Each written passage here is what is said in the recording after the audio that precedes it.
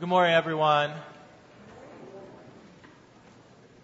Thank you for joining us this third Sunday of Advent.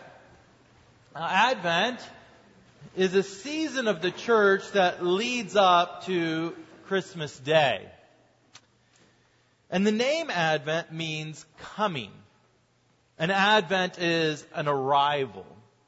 Throughout the history of God's people, promises had been made of a coming king who would establish an everlasting kingdom, and this kingdom would not be like any other that the world had ever known.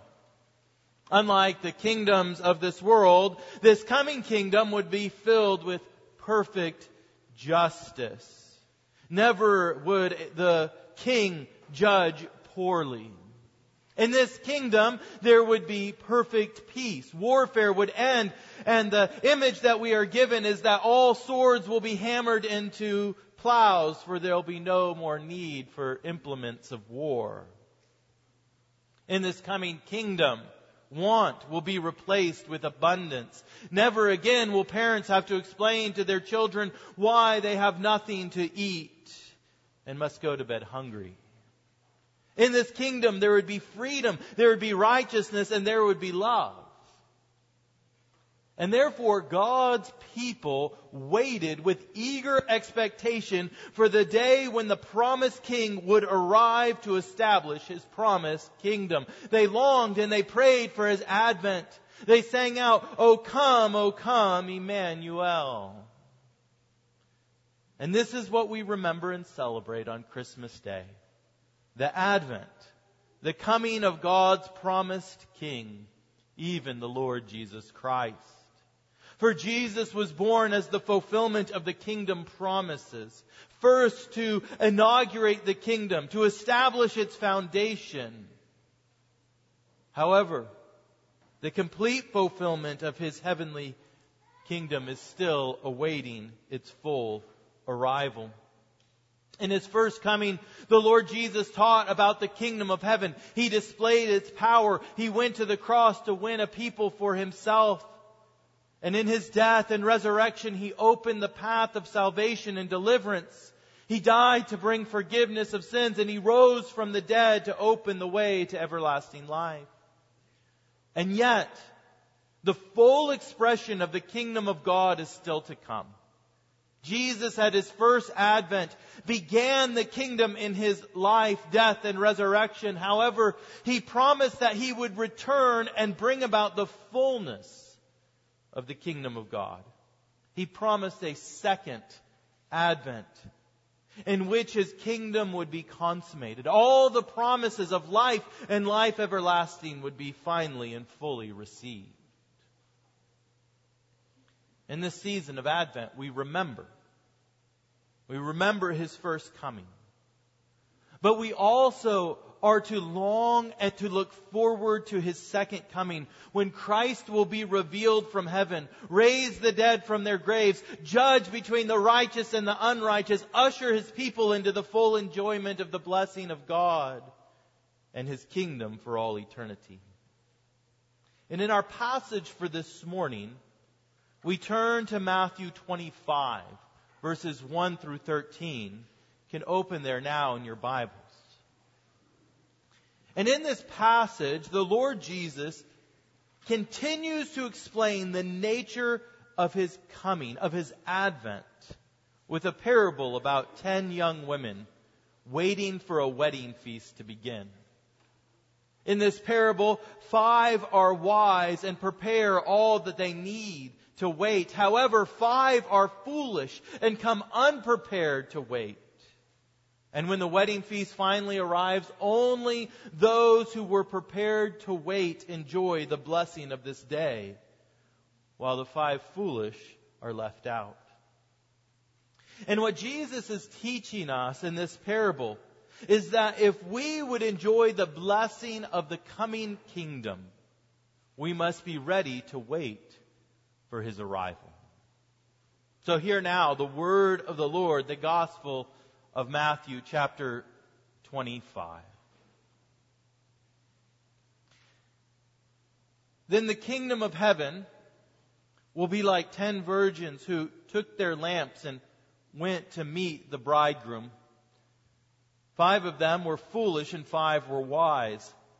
For when the foolish took their lamps, they took no oil with them.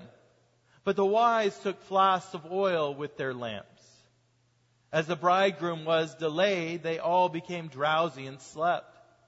But at midnight there was a cry, "Here is the bridegroom, come out to meet him." Then all those virgins rose and trimmed their lamps. And the foolish said to the wise, "Give us some of your oil, for our lamps are going out." But the wise answered, saying, "Since there will not be enough for us and for you, go rather to the dealers and buy for yourselves." And while they were going to buy, the bridegroom came. And those who were ready went in with him to the marriage feast, and the door was shut. Afterward, the other virgins came also, saying, "Lord, Lord, open to us." But he answered, "Truly I say to you, I do not know you. Watch therefore, for you know neither the day nor the hour." This is God's holy word for us, His people. Let us pray. Oh, Father God, we thank you that you have spoken to us in your word through your Son, Jesus Christ. And we pray that the Spirit that first inspired these words of Scripture might now come and open our eyes to their truth, that in seeing and hearing the gospel message, that we might truly receive it, and we might trust in your Son, Jesus Christ, in whose name we do pray. Amen. Maybe no other topic has captured the imaginations of Christians more than the return of Christ. Over the past several decades in particular, there have been books and conferences, movies, all about the second coming of Christ. There are charts that outline all the supposed events that must occur prior to His return. There are predictions based upon supposed biblical scholarship that give specific dates of when we might expect it all to happen. There are novels that purport to be historical fiction in advance that tell of the coming rapture, the rise of the Antichrist, the tribulation and eventual establishment of a millennial kingdom. In the early 80s, my uncle was so convinced that Jesus would return in the near future that he attempted to convince my father to apply for several credit cards and buy whatever they wanted. Because as his logic went, they would never have to pay them off because Jesus was coming back at any time. However, all of this speculation is not how the Lord Jesus teaches us to wait for His coming. Rather, if we would wait for Christ's advent in a faithful manner, we must understand that His return is mysterious. That is, the time and the full nature of His return is known only to God Himself. In our passage, the Lord Jesus explains the mystery of His second coming like 10 virgins who are waiting for the beginning of a wedding feast. Now, we don't know all of the details of how weddings were conducted in first century Israel. However, we do know that often a wedding feast would begin with a torch-lit procession to the groom's home.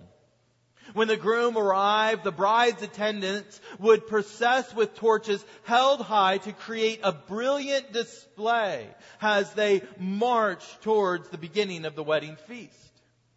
However, no one could predict exactly how long it would take to prepare for that feast. The preparations might last a few hours or well into the night.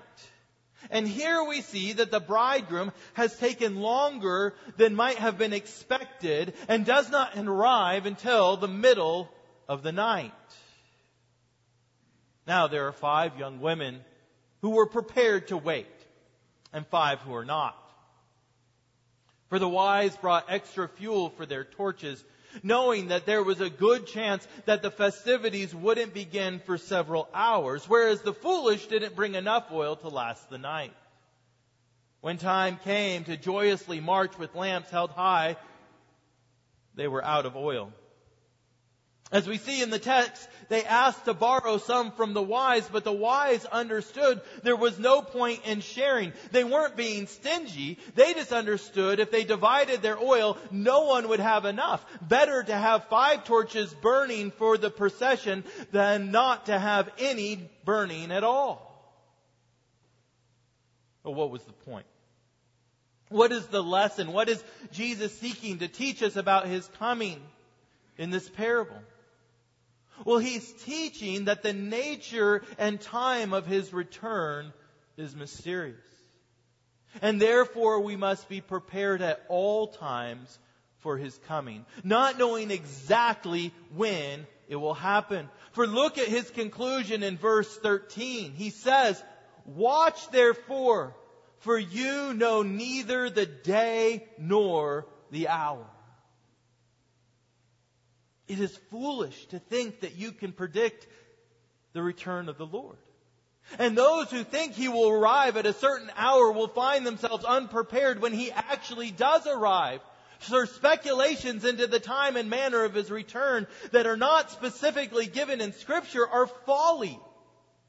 Elsewhere, Jesus tells His disciples, "But concerning that day and hour, no one knows, not even the angels of heaven, nor the Son, but the Father only." The time and manner of Christ's return is mysterious in nature. Only the Father knows the exact details. And when we seek to know the mystery of God's hidden will, we become like 5 foolish virgins who believed that they could anticipate the length of the bridegroom's delay and were finally unprepared when He did come. The Lord has given us all that we need to wisely follow Him in this world. He's revealed to us all that we need to know to faithfully follow after Jesus Christ. And it is vain and it is folly to seek out the hidden mysteries of Christ's return. To be wise, we don't need to know when He will return. For the things that He has withheld, we must trust is for our good. Even as we read in Deuteronomy 29:29, the secret things belong to the Lord our God. They are His. He has withheld them for a reason. The secret things belong to the Lord our God, but the things He has revealed belong to us and to our children forever, that we may do all the words of His law. To be consumed with the desire to know the mystery of Christ's return only leads to folly. Therefore, we need only trust in what Christ has truly and clearly given to us, that we are to be ready at all times for His return. Now, the second thing that Jesus is seeking to explain about His advent is that it will be like a wedding feast. We looked at this aspect a little bit last week, and again we see the festive nature of the return of Christ. Look at verse 10 of our text. There we read, "And while they were going to buy, the bridegroom came, and those who were ready went in with Him to the marriage feast." As the foolish were going off to buy more oil, the bridegroom arrived and brought the wise into the joy of the marriage feast. The 10 virgins tell us much about the nature of the church. For there will be those within the church who are prepared for the coming of Christ, and those who are not. People gather and proclaim that their hope is in Christ and His salvation, but truly know nothing of His saving work. And there are those who faithfully trust in Christ and His salvation, and they will endure through the hardships of this world, and when He returns, they are richly rewarded with the blessings of His heavenly kingdom. The wise wait for the return of Christ with faith in what He has done on the cross and what He will do when He returns. They don't look into vain mysteries, but trust in what has been clearly revealed. For on the cross, the Lord Jesus was put forward to pay the penalty for our sin. He was the sacrifice who took upon Himself our punishment. He died on behalf of His people, and then on the third day rose from the dead and ascended up into heaven. And even now, He is at the right hand of the Father, preparing for His people their eternal reward. This is the clear and consistent message of the gospel. In John 14, Jesus explains it this way. Let not your hearts be troubled. Believe in God, believe also in me. In my Father's house are many rooms. If it were not so, I would have told you that I go to prepare a place for you. But if I go and prepare a place for you, will I come again and will take you to myself, that where I am, you may be also. You see, this is the reward of those who faithfully trust in the saving work of the Lord Jesus Christ. We will be with Him. When He returns, we will finally know the full blessing of His presence. For now we see Him as through a mirror dimly. But on the day of His return, we will see Him face to face. And that will be a reward worth all the struggles and hardships of this life. To look into His face and see the radiance of the glory of God looking upon you with love and acceptance and joy. It is what Paul calls the weight of eternal glory. It is what makes the suffering of this world fade into the background. It is the light that makes all the darkness of this world flee away. There is a reward, Christian, that comes on the day of Christ's return, and it is Christ Himself. And if we would wait wisely, if we would be ready, then we must look forward to the reward of Christ. We must see Him as the full fulfillment of all of our deepest desires and longings. We can easily get caught up with all the other blessings of heaven. And there will be blessings that are more than we could even imagine. There will be physical release from pain and weakness and disease.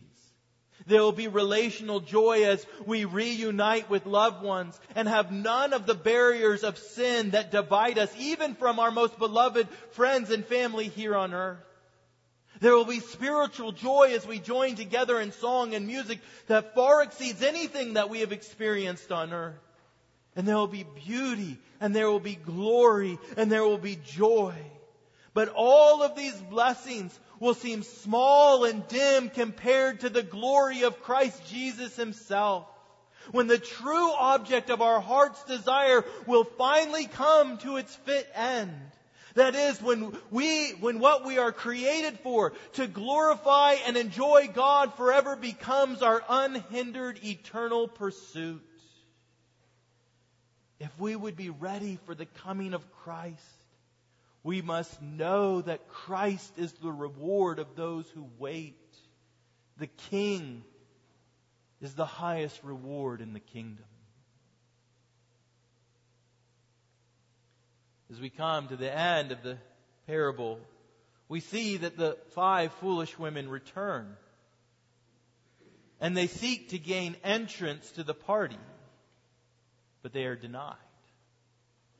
Look at the end of verse 10 through verse 12.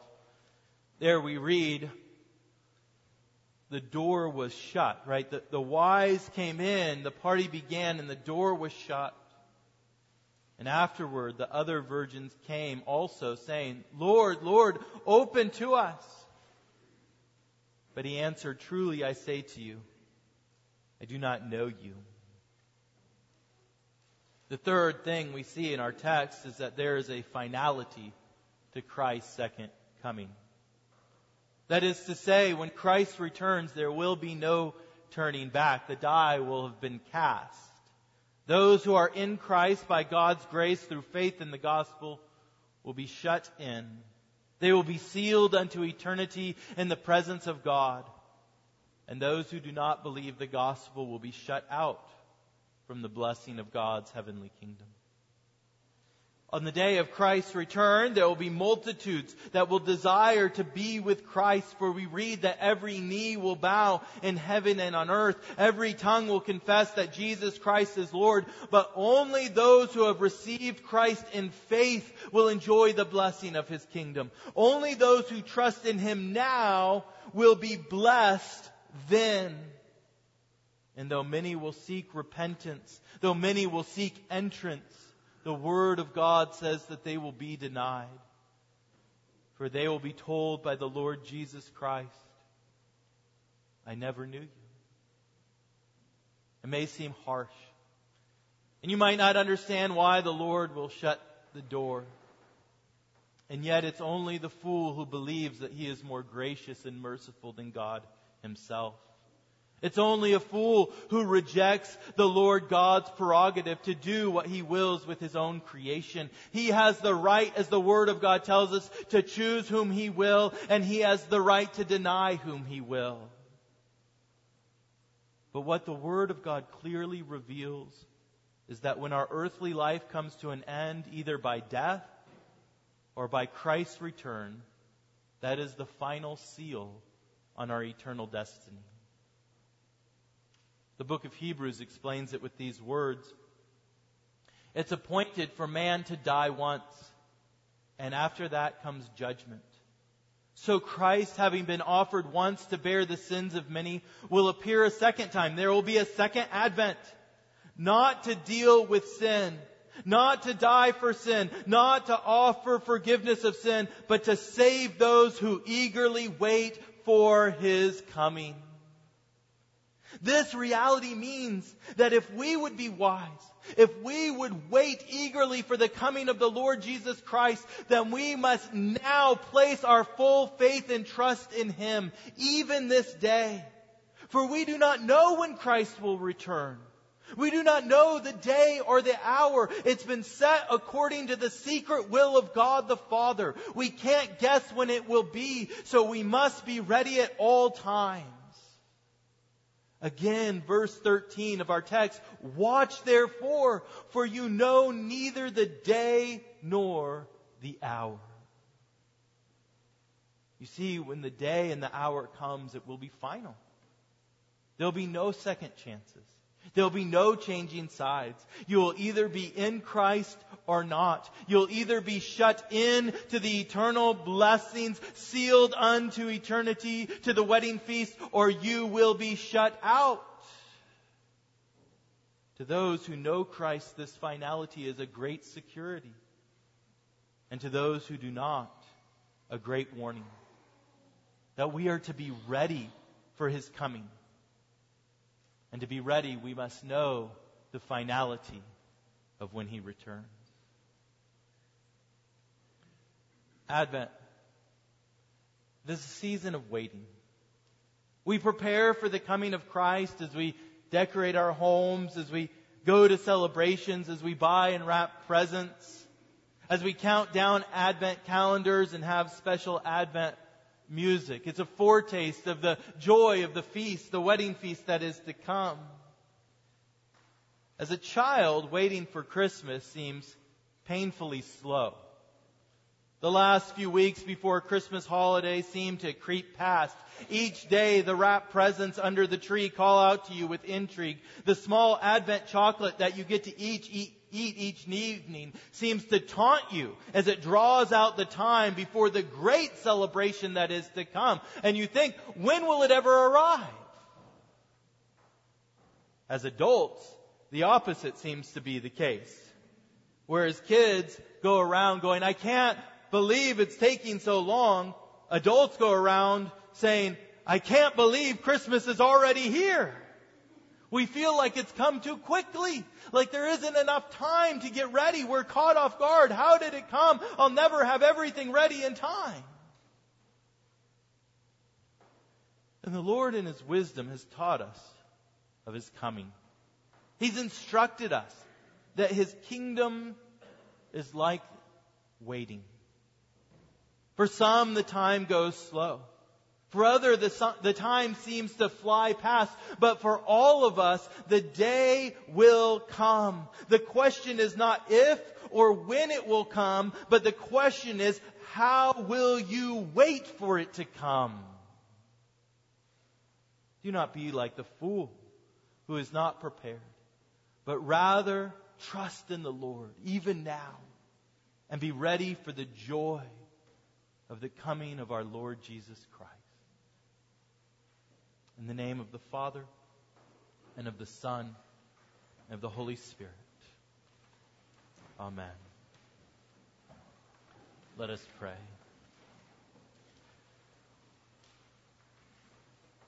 Oh, Father God, we come to you at this time, Lord, and we confess that so often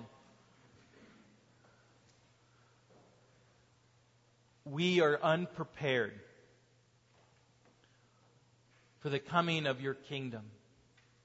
And so we ask, Lord, that you would give to us the grace that we might turn our attention away from the vain and foolish speculations of this world, and that we might trust in what you have clearly revealed to us.